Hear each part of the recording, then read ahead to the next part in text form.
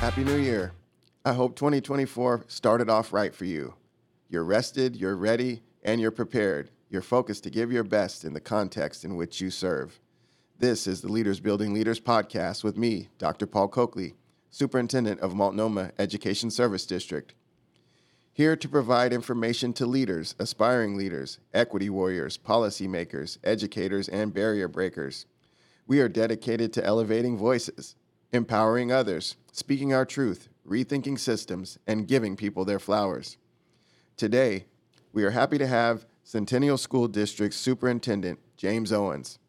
Superintendent Owens served as Centennial's Assistant Superintendent Human Resources Director for 5 years, from 2016 to 2021. He also served as a principal and an elementary school teacher here in Oregon. Superintendent Owens has a bachelor's degree from Oregon State University, a master's in teaching, and he earned his administrative license from Lewis and Clark College. James is a proud Centennial High School graduate, and he is committed to the success of all students.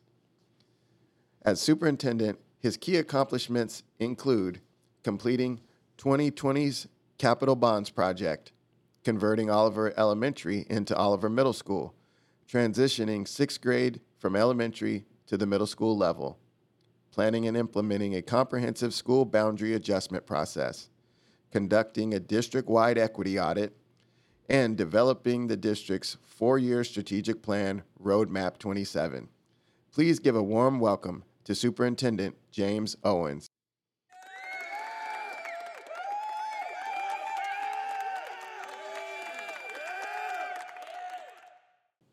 James, welcome. Let's start from the beginning. Where were you born? Thanks for the invite, Paul. Glad to be with you this morning. I was born in Burlingame, California, so that is just south of San Francisco in the Bay Area. And growing up, what was your favorite subject? My favorite subject, I would say, was writing. I liked reading, I liked math, I liked school, but there was something about writing, being able to put the pen to paper, that was a creative outlet process, and eventually became the subject that I enjoyed teaching the most as well. And did you always want to go into education? No, I didn't. That was something I came to in my mid-20s. I know that there's probably quite a few educators who had family members who were in education before them. I didn't have family members who had, both of my parents are printers. And so this was a new career path for my family and for me. And it wasn't until my mid-20s that I even thought about a career in education. Okay. And growing up, who were 3 most influential people in your life, and how did they impact you? I would say first would be my parents. So there's 2, of course. And they were separated when I was quite young, and they divorced, but they got along great, and they co-parented me very well. We lived out of state from my dad for quite a while, but they were both always very intentional about getting along and about raising me. And so there's things that I can pick from each of them who, in any given situation, they were much different, but there's things about each of them that I can reflect on and put into my everyday practice. Somebody outside of my family that was an influence for me was my high school water polo coach, Pat Souls. Okay. What I appreciated about him is he made the sport fun. He was relatable, but he also held high standards. And that was really important as a teenager to have somebody that at the end of the day could hold the line. And how would you describe yourself during your college years? That's a good question.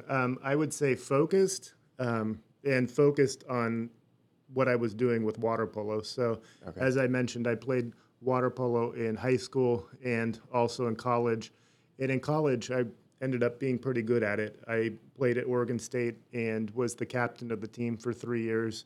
I also coached the women's team when we founded that team while I was in college. And so I would say I was focused, but focused on athletics, maybe not so much the studies like I should have been. And you were born in California. When did you move to Oregon?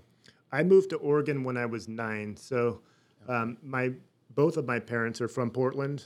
My dad moved before I was born to the Bay Area. Okay. And for his job, and the family moved down, and then I was born there, lived there until I was 9. And then once my parents actually got divorced, we moved up to Portland so that my mom could be closer to her family. Okay. And if you could give your 18-year-old self one piece of advice, what would it be? I would say in my late teenage years and early 20s, I was pretty anxious and impatient as far as what I was going to do with my life.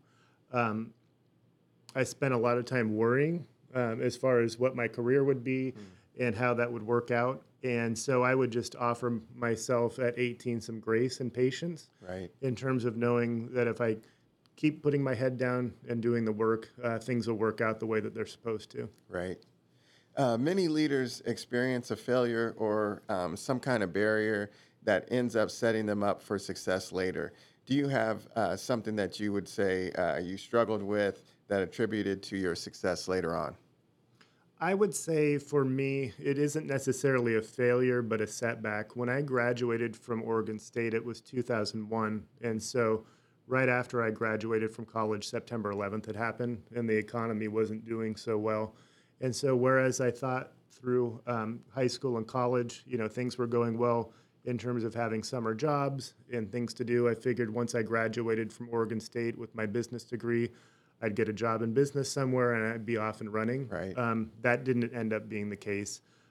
It wasn't until May of the following year, after I'd graduated, that I put my tail between my legs, went back to Oregon State and went to the career fair that I should have gone to the year before and ended up getting a position with an auto insurance company that I felt really fortunate to get because Right. I'd been out of a job for almost a year. So for me, what I learned from that experience was the appreciation of employment, first and foremost, and then just knowing how much it took to get that job and how important it was for me going, forward into that position to actually have that because I'd earned it and I thought it was going to come easier than it did.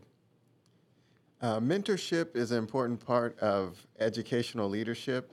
And how have mentors played a role in your personal and professional development? And can you give specific examples of how they've impacted your journey as a leader? I would say for me, and I would imagine for other people as well, mentors have come for me at just the right time, in the right circumstance. And I don't know if it's me seeking that out or just being open and available to mentorship experiences as they become possible. So Right. for me, I was in my mid-20s. I wasn't quite sure what I was going to do with my life. As I mentioned, I have a degree in business, but Yeah. I didn't find the work that I was doing to be terribly satisfying. And after high school and college playing water polo, I played on an adult team, a master's team, for 10 years. And there was another player on the team, Jeff Rose, who was a local administrator in the Portland area, later became superintendent in Beaverton.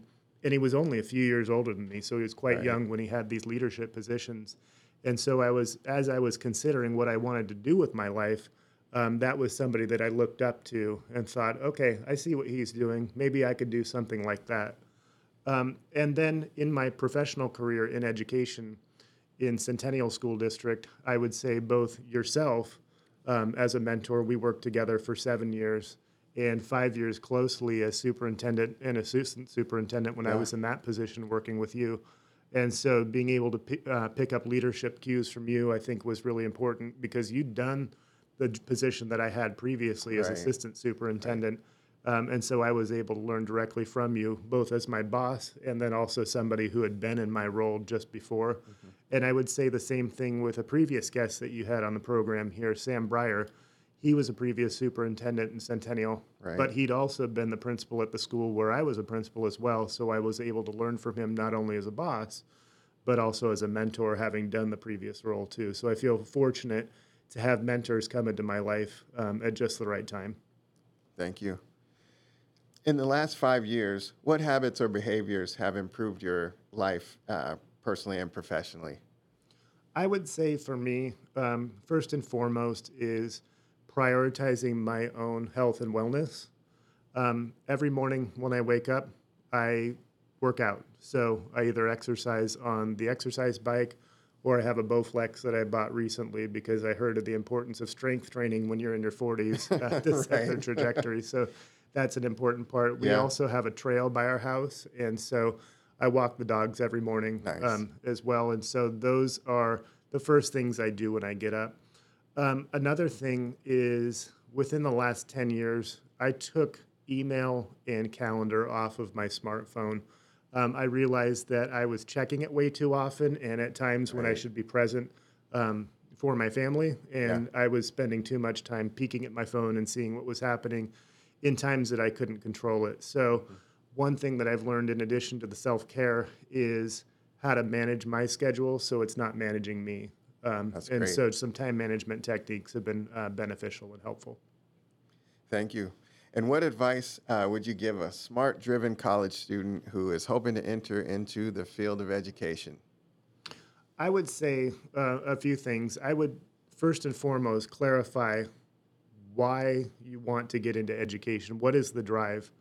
There will be a lot of fun times in the career field, but there's also going to be a lot of challenging times. And so, in that regard, it's important to know why it is that you're getting into education and what it is about the field that interests you.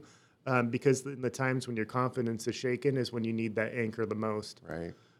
I would also say the importance of creating a professional network. For me, as a superintendent, you would see that as an isolating position or a leadership position in a school. And the more that you can become professionally networked, the more that you can reach out to individuals when you're having tough times. Right. I've noticed personally that when things become stressful, I become rock brained. So I stop kind of thinking around the periphery and I get really focused on the problem. And then when I start recognizing that for myself is when I realize that I need to reach out to other people. So the importance of creating professional networks and people that you can call on when you're Yeah. having a difficult time, I think is helpful in terms of having this profession not feel so isolating as it can be. And as a leader, has resilience played a role in your life? Yeah, I would say that the concept of resilience is important. The ability to recognize a situation, but not beat yourself up over it.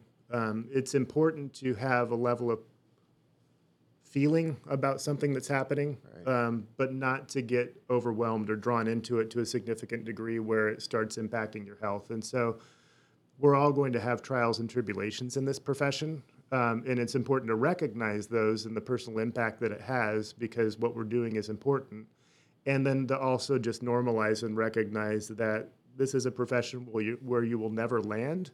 Right. And so it's important to recognize that learning is part of the process. It's education and it's a learning enterprise. And personally, for me, I have found over time to become more humble. When I feel like I've arrived or I've landed is when a new and novel situation will come and it'll knock me off. Right. And so it's important to realize that I'm going to know a lot of things, but I'm not going to know everything. And Yeah. so it's important to be able to know who you can reach out to because the answers are in the room, but they might not always be with you. Right. So it's important to know who you can reach out to for help when circumstances become challenging. As a follow-up to that, what's the biggest lesson that you learned throughout the pandemic? I would say for that, and it's a little bit ironic because we spent 17 months at home, by ourselves largely, but there was so much interdependence that was created during that time. Nobody knew how to do distance learning in the way Yeah. that we did it. Right. And we were all learning from each other. People were scared and they needed to know that there was somebody that had their hands on the wheel, even if those who were in leadership positions didn't necessarily feel confident Right. in and of themselves. Right. But I was just impressed at how many people leaned in at that time. But I also realized and recognized the reliance that we had on one another to get the work done. There was no one individual who could make that work. And so the ability to build and maintain trust with colleagues and the ability to know that they could count on you and you could count on them was important. And I would say a lesson learned from that and something that's been positive is with the colleagues that I have now, who were my colleagues at that time, there's a trust that's built there. And so I've noticed that when times get trying now, there's a basis of trust having had that shared, Right. almost traumatic experience. Yeah. that's helpful in terms of being able to work through situations that might come up now.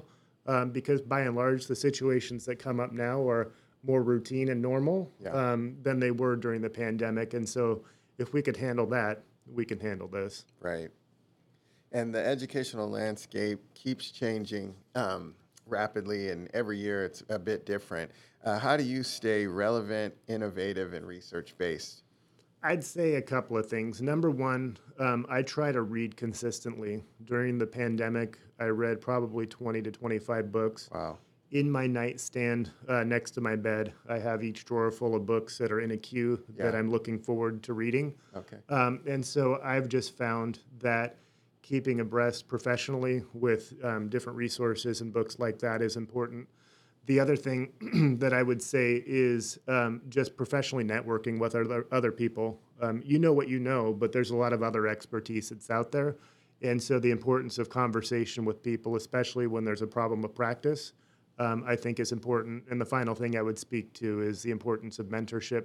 Previous guest that you had on the program here, Sam Breyer, is my current mentor. I meet Yeah. with him twice a month. Nice. And the ability to work through scenarios and situations with him helps me clarify whatever issues I might have and accelerates my own learning. Right. Thank you. So, working with you as a superintendent, I know you to be very organized and also goal-driven and able to see where you're headed and have a planful way to get to that goal. But when you feel overwhelmed or unfocused, how do you reframe yourself? That's a good question. I have some core principles or values that I have listed down, about 12 of them. And when I have a situation that I feel is falling short of whatever my expectation is, I try to think through, what are my principles, what are my values, and how is this situation stacking up with that? And if I feel like whatever the situation is falling short, then I'll consider based on those values how to course correct. Okay. And so I feel like that's important. Another thing is that when situations become tough, sometimes I become super focused on the problem and kind of tune out that there's other people or supports that I can reach out to. Right. And so for me, when I have a challenging situation, I have to challenge myself to say, who can I reach out to? Who in my professional network would be good to talk this through? Yeah. Because they can help clarify things that I might not be able to do so myself. And so, ironically, 12 years into this profession, I feel like in a position that can feel isolating, I feel more professionally that there's a safety net for me just in the people that I know and the support that I can access when I have issues that come up. Right. For the past few years, I've been doing this morning routine called Master the Morning. So I'm really interested in learning more about what your morning routine looks like. And I'm interested in hearing more about Master of the Morning, so we'll have to talk about that piece. All right. But for me, as I spoke to, exercise is an important part. I found, especially during the pandemic and coming out with being super busy, that slipped. And that's an important part of keeping myself and my mind sharp and focused. And so the exercise is, as you think about the rocks in the jar, putting the big rocks in first, Right. that's the first thing for me. The other is exercise, but also time spent with my dogs in the morning, walking the trail by my house. That's great. It's important for them to get exercise, for me to spend time with them. The hours are long, so the ability to have time to walk the dogs in the morning and just kind of keep my mind clear is important. I do meditation, but I do it in the car on the way to work. Okay. And so, things might not be perfect, and so that might not be the perfect time to do it, but that's the time that I can make to do it. Right. And it helps me to come into the day feeling present and feeling like I have command over what I'm doing when I get to work rather than having my thoughts and feelings being overwhelming. Before I get into the car, it's making a consistent breakfast every morning, the eggs, the fruit, the coffee, Nice. things that'll get me energized for the day. And then one other piece is that I don't start my calendar for the day until 9. And Nice. so I don't come rushing into a meeting in the morning. And I think the ability to take control of your day as opposed to having your day take control over you is an important component as well. Thank you. So these last three questions are so the listener can get to know you a bit better. So these are a little more informal, and I know you talked a bit about this one, but what is your favorite sport?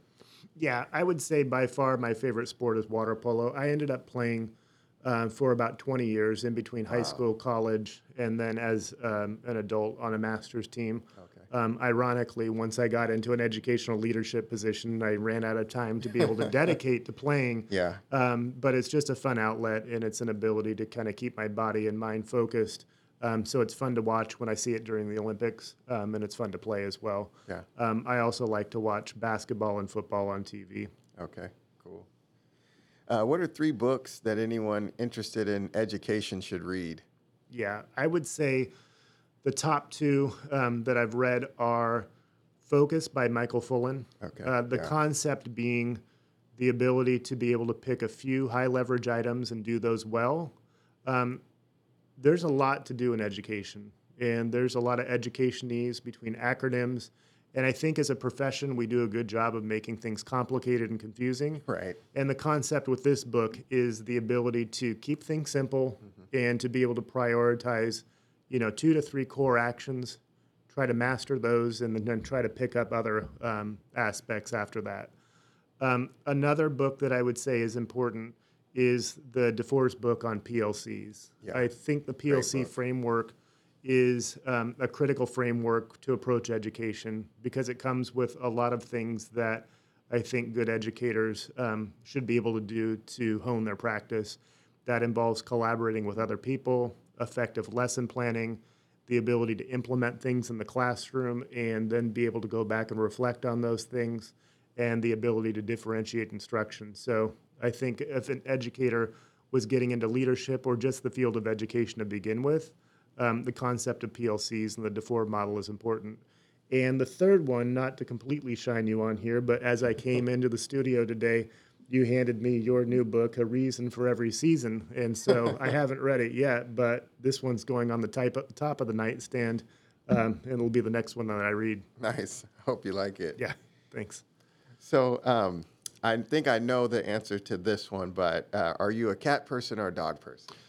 Good question. So the cat that we just had for the last 17 years passed within the last month. And so that was our oldest pet. And I would say originally, or if you were to ask my mom, she would say cat person. Yeah.